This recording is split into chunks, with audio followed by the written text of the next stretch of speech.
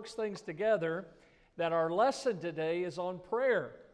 And if there's something that Brother Guy needs this morning is he needs our prayers. And I mentioned to him, after I prayed with him, I said, I'm going to make sure that our church family is praying for you. And so the passage this morning revolves around the life of Peter. And of course, not only Peter, but Peter, James, and John. Many times we looked, maybe a couple weeks ago, where they were on the Mount of Transfiguration. And today, as we look at this passage in Matthew 26, and there's also parallel passages found in Mark's Gospel, Luke's Gospel, where Jesus knew that he was getting closer and closer to the cross, and he goes into that garden that we know as the Garden of Gethsemane. I've been in that garden back in March. Amazing place. As a matter of fact, do we have a picture of that, Mike? Did I give you a picture of the garden? Do I have a picture of that? No? Maybe not. There it is. That's the Garden of Gethsemane. And can you see on that picture, look real careful, if you look in the distance, right between the trees in the middle, see the dome on the rock? Everybody see it? That's the Temple Mount. Right? Can everybody see that? That Jesus, when he was praying in the garden, and great drops of blood, as he prayed intensely, not my will, but thine be done. He was that close to the Temple Mount. I mean, it was just across the Kidron Valley. And Jesus was praying. We prayed in that garden. Brother Robert probably remembers praying in that garden. Miss Martha remembers praying in that garden. And what a special time it was. We actually had a little service there, Brother Roman, remember that? In that garden. And what a sweet time. But listen, I want to talk about that scene. And I put that picture up there because, number one, it's the real place. But also, I want you to be thinking about that as we study this lesson this morning. Because as I entitled the lesson this morning, prayer is the work. It really is. It's not easy to pray. It's hard sometimes, especially what you're praying for. Can you imagine what Jesus was praying for and to whom he was praying it? And he asked these followers, disciples, to enter into that prayer time with him. And I want you to look in your Bible there in Matthew 26 or in the outline, beginning in verse 36. The Bible says this, Then cometh Jesus with him unto the place called Gethsemane, and saith unto the disciples, Sit ye here, while I go and pray yonder. Anybody else ever use that word yonder? That's a good Bible word, but that's us simple folks, that's a word we use all the time. I'm going to go over yonder, you know. It's right there in the Bible. Verse 37, he took with him Peter and the two sons of Zebedee, that would be James and John, and began to be sorrowful and very heavy. Notice when he went to pray, what he was praying about, he was sorrowful and very heavy. The Bible said that he says unto them, My soul is exceeding sorrowful, even unto death. Tarry ye here and watch with me. And he went a little further and fell on his face and prayed, saying, O my Father, if it be possible, let this cup pass from me. Nevertheless, not as I will, but as thou wilt. And he cometh unto his disciples, and he findeth them asleep, and saith unto Peter, What, could you not watch with me 1 hour? Watch and pray, that ye enter not into temptation. The spirit indeed is willing, but the flesh is what? Weak. He went away again the second time, and prayed, saying, O my Father, if this cup may not pass away from me, except I drink it, thy will be done. And he came and found them asleep again, for their eyes were heavy. Can you see this scene in that garden? Jesus goes in with Peter, James, and John. Again, those three were privileged to be there during this time of sorrow and heaviness in his heart. Now remember, Jesus wasn't agonizing. he knew that he had to be the propitiation for the sins of the world, your sins and mine. It was because of the sin of the world, the weight of the sin of the world that was on him. And the Bible says that he goes into the garden, he talks to the disciples, he goes away from them, he leaves them, and when he comes back, he finds them sleeping. Talks to them for a little bit, then he leaves them a second time and prays a little more, comes back, and guess what they're doing? Sleeping. When I look at this passage, here's what I think about is, if we're going to grow as a Christian, we have to spend time with the Lord. You can't get around that. Nearness is likeness. You have to spend time with Him, and the more time you spend with Him, guess what? The more you're going to get to know Him. Remember, Jesus was always teaching. Everywhere He went, He took it as a moment, an opportunity to teach something. And as He left them there, He didn't go so far away from them that they could see and hear what He was doing. The example that He was giving to them about praying and spending time with the Father. See, prayer is a matter of obedience to the Lord. But prayer also is, and we're going to look at this morning, it's overcoming the flesh. Because as we just read, the flesh is what? It's weak. Boy, we give in so easily, don't we? The flesh is weak. And so I want you to see three aspects this morning. Notice, first of all, we see the Savior sorrowed, and the Bible says He did it exceedingly.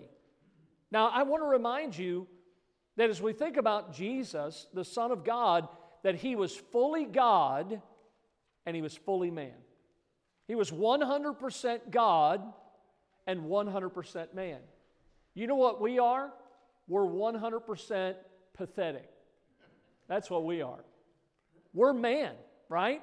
We're flesh and bone, and the Bible says the flesh is weak. But Jesus was all God and He was all man. And Jesus sorrowed. Now think about that. He was, yes, God, but He was, yes, man, and He sorrowed. Look what the Bible says in Hebrews 4 describing the Lord. Seeing then that we have a great high priest that is passed into the heavens, Jesus, the Son of God, let us hold fast our profession, for we have not an high priest which cannot be touched with the feelings of our infirmities. Now let's just stop there for a second.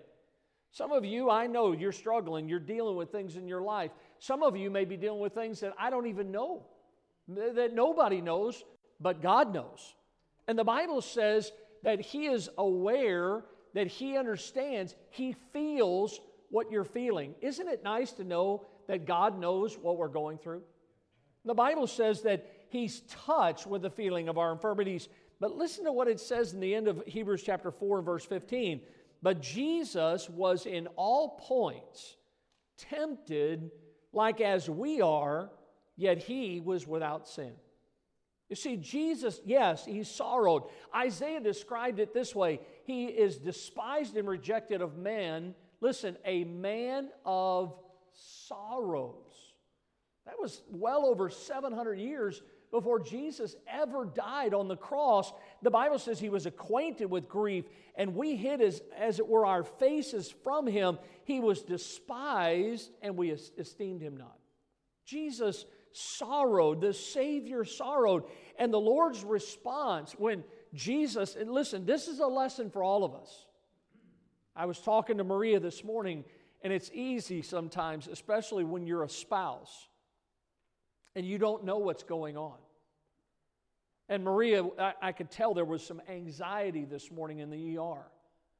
And she's like, Pastor, I just, if something happens, I just don't know what I'll do. And I said, listen, we need to do just like the Lord did. When He sorrowed, He took it to the Father. That's what you and I need to do. I mean, it's a wonderful thing to have a church family and to have family and friends, Christian friends around you. But folks, listen, when we sorrow in our lives, let's follow the example. Let's walk in His steps. let's take it to the one that can actually do something about it. And so I want you to see the request to watch. Look at verse 40. Jesus says to them there in the garden, He cometh unto His disciples, and He found them asleep. And He saith unto Peter. Now remember, a lot of times when it was Peter, James, and John, but many times it's just Peter singular, and Peter's with them. So really when Jesus is talking to Peter, He's talking to all three of them. But Peter's the one that was always the outspoken advocate, the one that always opened his mouth and said things before he thought. And the Bible says that He says unto Peter, what? Could you not watch with me 1 hour? Just think about that. I mean, we have time for everything. Do we have time for God? Do we have time to spend with God? See, the request to watch. What was He asking them to do? Here it is. Same thing I hope you do this morning. Stay awake. Stay alert. Anybody tired this morning? I am. You know? I got the phone call from, actually I think it was a text first time from Ian. Texted me about 6-something to tell me about what was going on. And he said, sorry to wake you, Pastor. I said, I've been here at the church for an hour, Ian. And he's like, oh. You know, sometimes people are awake, but they're not alert. You know, we could sit in church and daydream. Jesus says, look, what I'm about to do, you need to understand what is coming right after this time in the garden. I need you to stay awake. And so Jesus knew. Now, what did He know? He knew that as soon as He finished praying, that Judas was going to show up with all those people because Judas sold Him out for 30 pieces of silver. He knew that He would be betrayed. Remember the Last Supper? They were dipping their in the sop, the Bible says. And Jesus talked, and that even the disciples, they didn't even suspect Judas. It's amazing because He was with them. They thought to themselves, it would never be someone in this room. But Jesus knew what was going to happen. And so as he knew this matter of Judas coming with those that would betray Him, Jesus knew that from there He would go through those trials. I walked the Via Dolorosa. I went to those places that when I grew up as a little Catholic boy, they called them the Stations of the Cross. They had little statues. Boy, it meant so much more to me to walk the road, to stop at the places where Jesus was flogged and beaten for my sins. I thought about that. Jesus knew that the cross was coming. What was He doing? When He was in that garden, listen, He was preparing Himself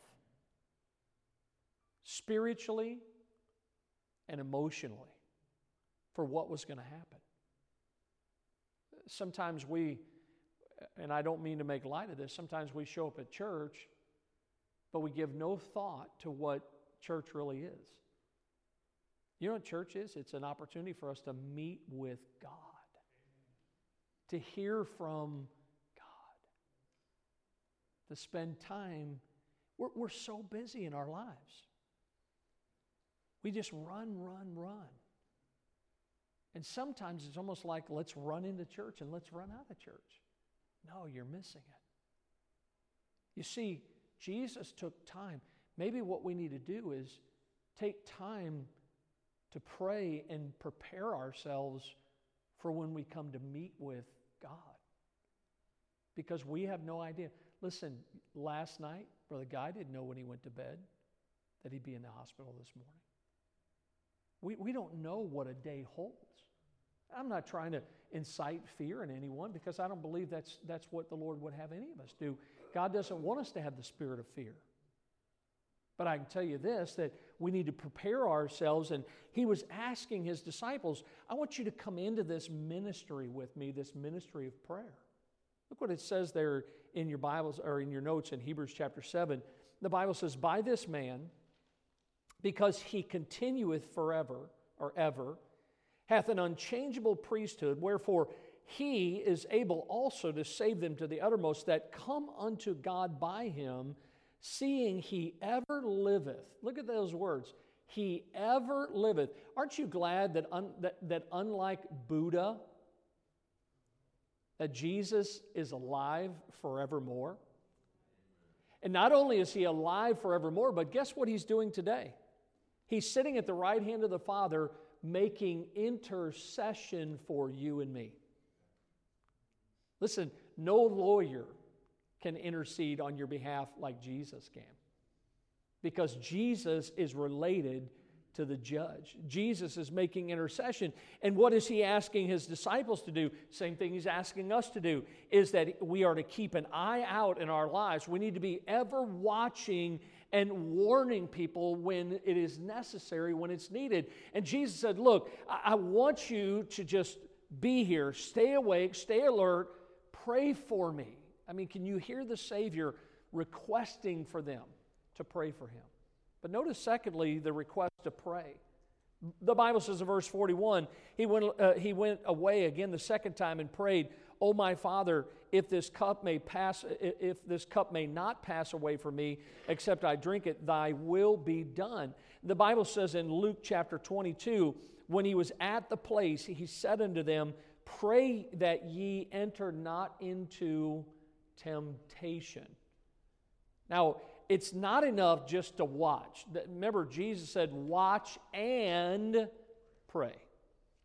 So in other words, he says, I want you to stay alert. Remember what the Bible says, be sober, be vigilant, because your adversary, the devil. Look, we need to keep our eyes open. We need to watch, but we need to pray. We need to make sure that we're always praying, because listen, somebody said, when we work, we work. When we pray, God works.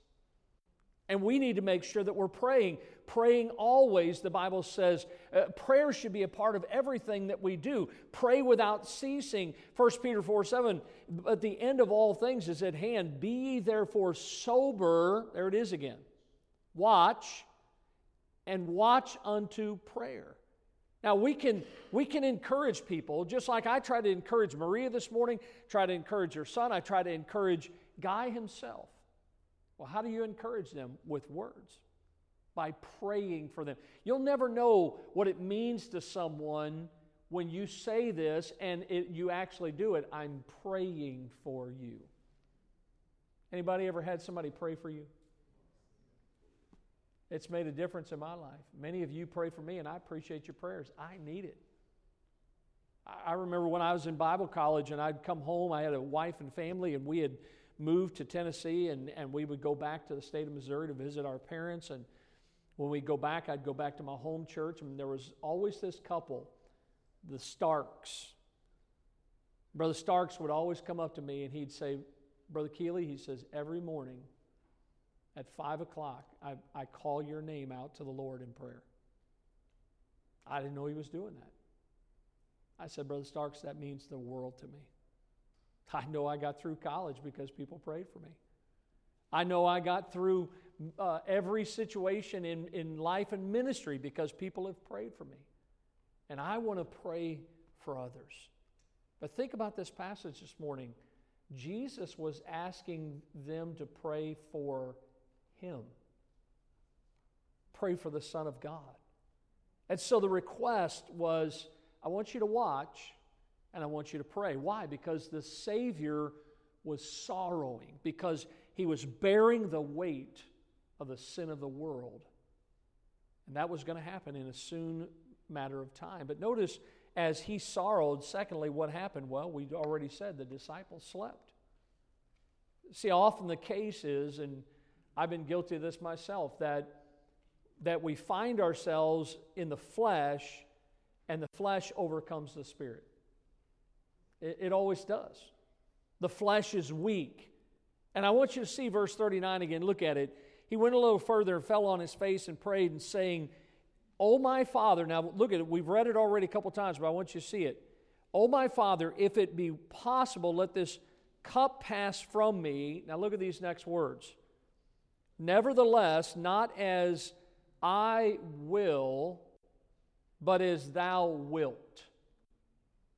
What are we talking about here? Letter A, the willingness of the Spirit.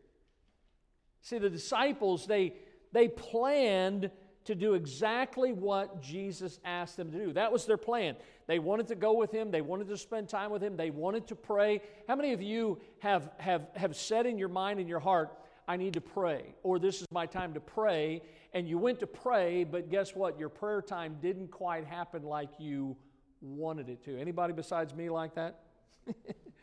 I mean, I'm not going to ask you to raise your hand, but I've had times when I've set out to pray and actually fell asleep praying. The flesh is weak. And these disciples, they listened to Jesus and they followed Jesus. They were close to Jesus. But listen, the flesh was something that, again, the willingness. Can I tell you from 1 Chronicles 28 there in your notes, that God highly esteems, He values a willing spirit. Look at these words here in chapter 28, verse 9. Thou, Solomon, my son, know thou the God of thy father, and serve Him with a perfect heart and with a willing mind. For the Lord searcheth all hearts, and understandeth all the imagination of the thoughts. If thou seek Him, He will be found of thee. But if thou forsake Him, He will cast thee off forever. You ever play that game when you were a kid, hide and go seek? Right? Can I tell you, God does not play hide and go seek. There's the verse right there. If you seek Him, He will be found of thee. The willingness of the Spirit. Are we willing to do whatever we can with whatever we have, whenever it's needed, wherever we are? Guess where they were? They were in the Garden of Gethsemane. They were just short of Jesus being arrested, put on trial, and being crucified for the sins of the world. And what were they doing? Sleeping. Sleeping.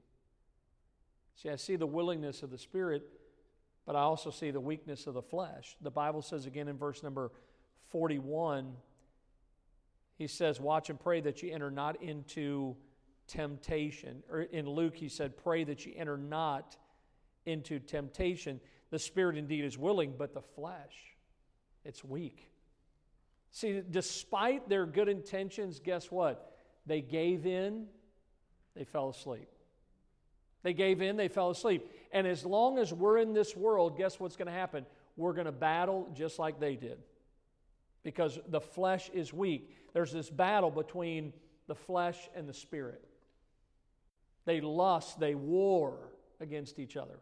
If there's ever anybody, as far as God's wording in the Bible, if there's ever anyone that really understood this struggle, I don't know, there's probably a greater person than the Apostle Paul.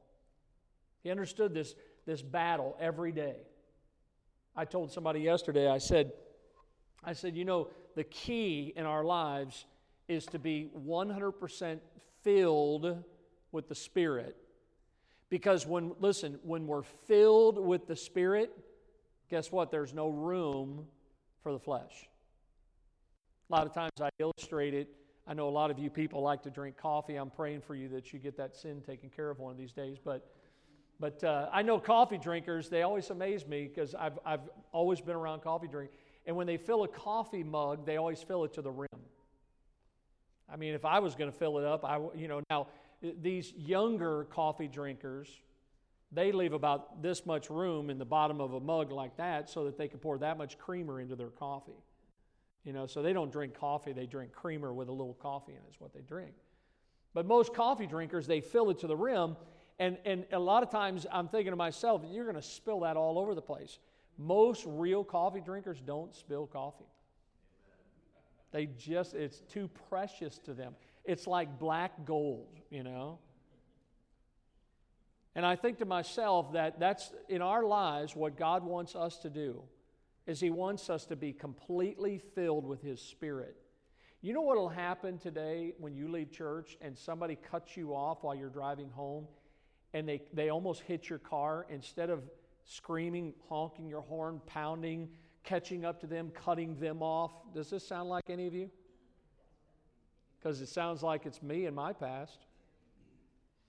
But if you watch this, if you're filled with the Spirit, you just kind of smile. I had a guy yesterday, we went out knocking doors, and here's what always amazed me. You're sitting at a light, you're in your vehicle, and you're the one that pays your insurance. And the light, you're in a turn lane, left turn lane, going across a couple lanes of traffic, coming the other way. And there's cars coming, and there's someone behind you. Your light turns green, not green arrow, green. And so you have to decide, do I have enough room? Is my car going to take off to actually turn and get out of the way before that guy? I have no idea how fast he's coming towards me on the other side. And so I just imagined that I had my wife with me, because my wife always tells me, honey, just let him pass. Now, my flesh, I can make it. I can go, you know. But I had precious cargo in my car yesterday. I didn't have my wife. I had Gerald Gilbert with me. And if anything happens to him, I don't want to stand before God and give an answer. And so this car was coming towards us, so I thought, I'm going to wait. I'm going to wait. But the guy behind me didn't want me to wait. Now, I'm the one sitting at the light. It's my call. You know what he does? He's pounding, and I just went. Because I'm thinking, if I take off and get in an accident, you're going to be sitting back here safe as, you know, and I'm going to be paying the claim. I might have to give an account to God for Brother Gilbert, because it would have hit his side of the car, you know. But think about this, is the flesh is weak. Look what Paul describes in Romans, and I won't read the whole account, but a couple verses here. He writes, for that which I do, I allow not. For what I would, that do I not. But what I hate, that do I. For the good that I would, I do not, and the evil that I would not, that's what I do. Sounds like he's in a dilemma, isn't it?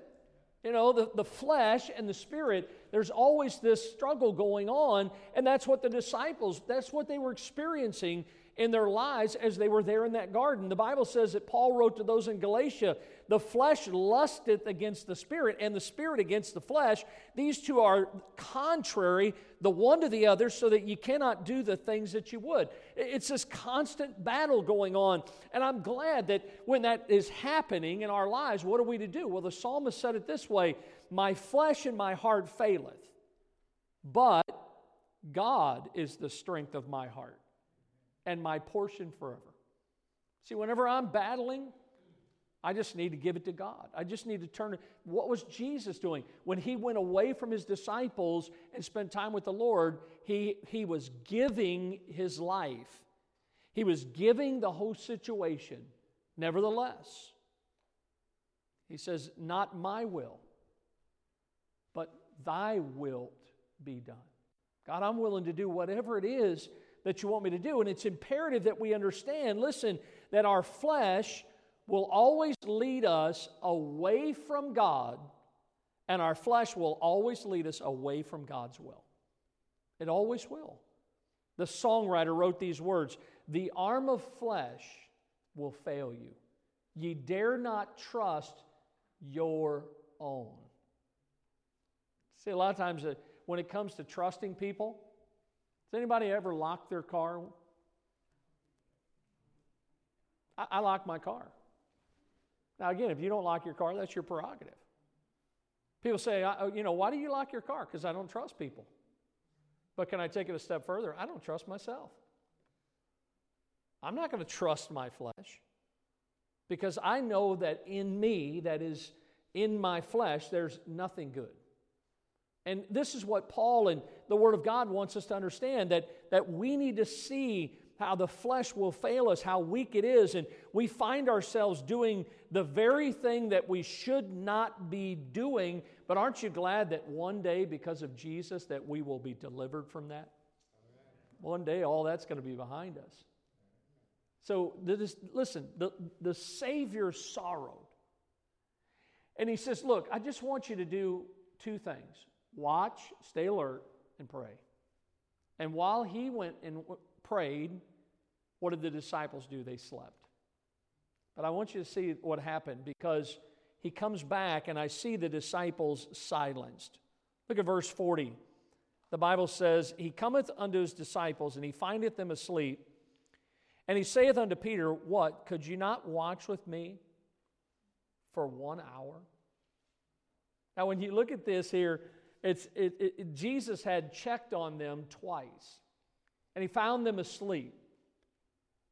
You know, the flesh was weak, and it's kind of interesting because this is unlike Peter's normal DNA. Peter didn't know what to say. He was silent. When I used to teach in the college in California, and I had students in my classes, and I think I averaged about 7 or 8 classes per semester at the college. And in all my classes, if you put them all together, I think I had about 700 or 800 students combined for the semester. And I knew that these students, just like a lot of you, were very busy. I knew that they were working jobs and trying to pay their school bill. But I also knew that there was a lot of them that just liked to clown around. They would stay up late. They were supposed to be doing things, just like I described there in Romans 7. And I got to know the students pretty well. As a matter of fact, that was one of the things I tried to do when I was there was I didn't want to just be an instructor in the college. I actually wanted to be involved in their lives. That's one of the big differences between a university and a Bible college, is that the instructors really do care about their students. And so I knew when students came in, I knew which ones were working hard, working jobs, but I also would walk the campus on 1 or 2 nights every week, and I knew the students that were always in the gym playing basketball. And so when they would come into my classes, they would sit down and I would begin to teach. I would watch the students while I was teaching, like I watch many of you while I'm up here teaching. By the way, I don't mean that in a bad way. I want you, like Jesus wanted his disciples, I want you to get what God has for you this morning. And that I was the same way in the Bible college. I felt like, I don't know who's paying their school bill, but I'll tell you this, somebody is, and they should get what they're paying for. That's what I felt like. And I would see a few students that would kind of doze off in that, and as I was teaching, you know, one of the things that kind of unnerves students is when you walk around. And so as I would walk around while I'm teaching, it's kind of funny because you start to see things shuffle, things getting put underneath of their chairs while I was walking around, because I have a different vantage point now. And so I would see a guy sleeping, and I'd actually walk by, and I'd just kind of do one of these. I'd just kind of put my hand on his shoulder. I'd never say anything. I'd just keep talking, just keep teaching. I'd put my hand on his shoulder, and many times he'd just open his eyes and kind of get himself together and start listening for maybe the next 5-10 minutes or something.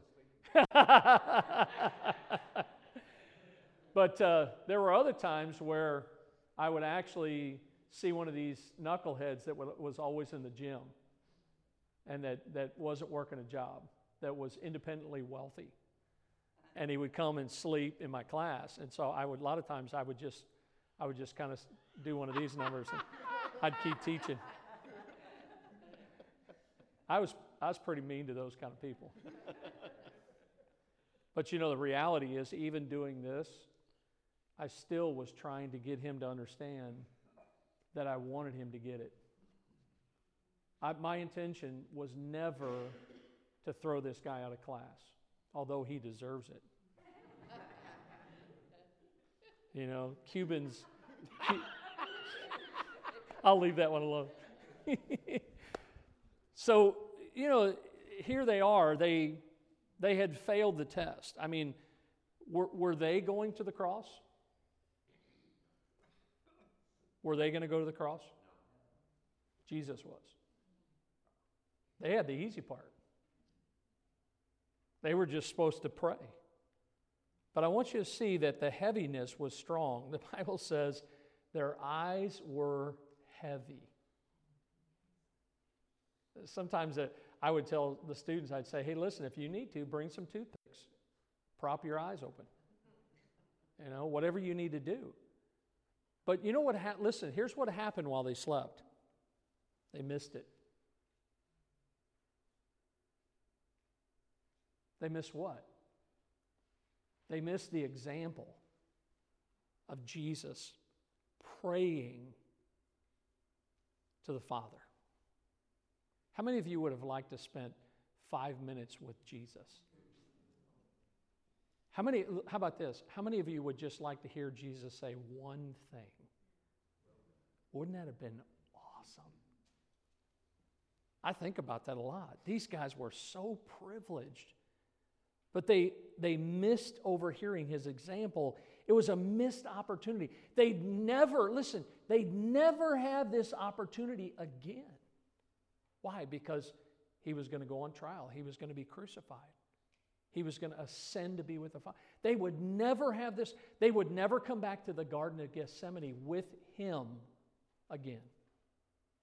Now, the Bible doesn't tell us, but probably those disciples, Peter, James, and John, like we did, probably went to that garden many times after Jesus was crucified. Maybe for some of them, that became their favorite place to pray. Because they saw the example, but they missed that opportunity while Jesus was praying. And listen, we must not allow our weariness to keep us from what we need to be so desperately doing. And that one thing is what I'm trying to get across to you this morning is we need to make sure that we are having communion with the Lord. Well, how do you do that? We physically can't go to the garden with him. We can't walk with him physically, but we can go to him in prayer. We can commune with him. And this is what we need to do. The Bible says it this way, Psalm 55, evening and morning and at noon will I pray and cry aloud, and he shall hear my voice. You know what that means? You can pray to him every day, all day. Anywhere you're at, you can pray to him. See, the heaviness was strong. Why? Because the hour was come. The Bible describes that Jesus was going to be betrayed. Look what he says in verse 45. Then cometh he to his disciples, and he said unto them, sleep on now, take your rest. Behold, the hour is at hand. The Son of Man is betrayed into the hands of sinners. Remember how there were other times where Jesus says, look, it's not time yet. But in this passage, the time had come. I mean, this was it, the hour. The whole reason Jesus came to seek and to save them that were lost. It was all about Calvary.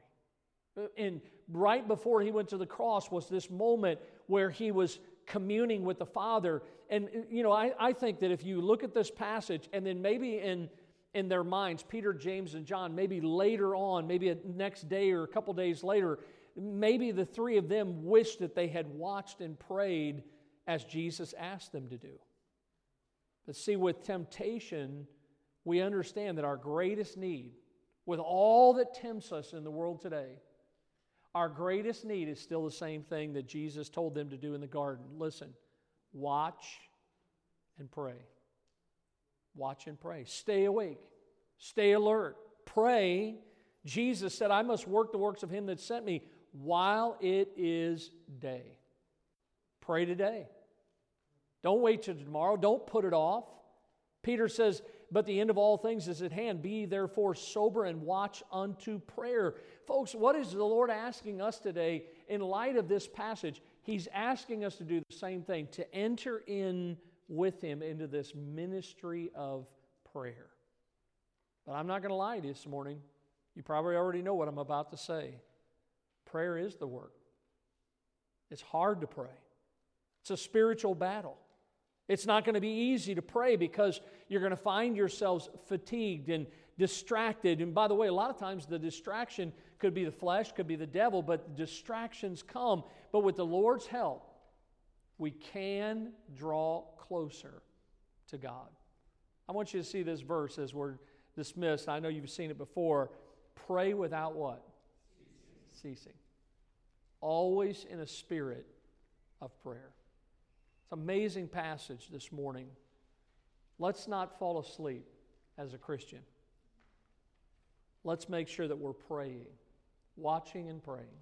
Let's pray. Lord, thank you for this morning. Pray that you would just bless not only what has been said, but Lord, that you would help each one of us to realize that we have this opportunity, this ministry, to come boldly before the throne of grace, to bring our petitions to you, to make them known unto you. Today we lift up our brother, many others that are struggling, that you'd be with each one of them. Lord, I pray that you be with those that are here in the auditorium this morning. Many are battling and dealing with things in their own lives.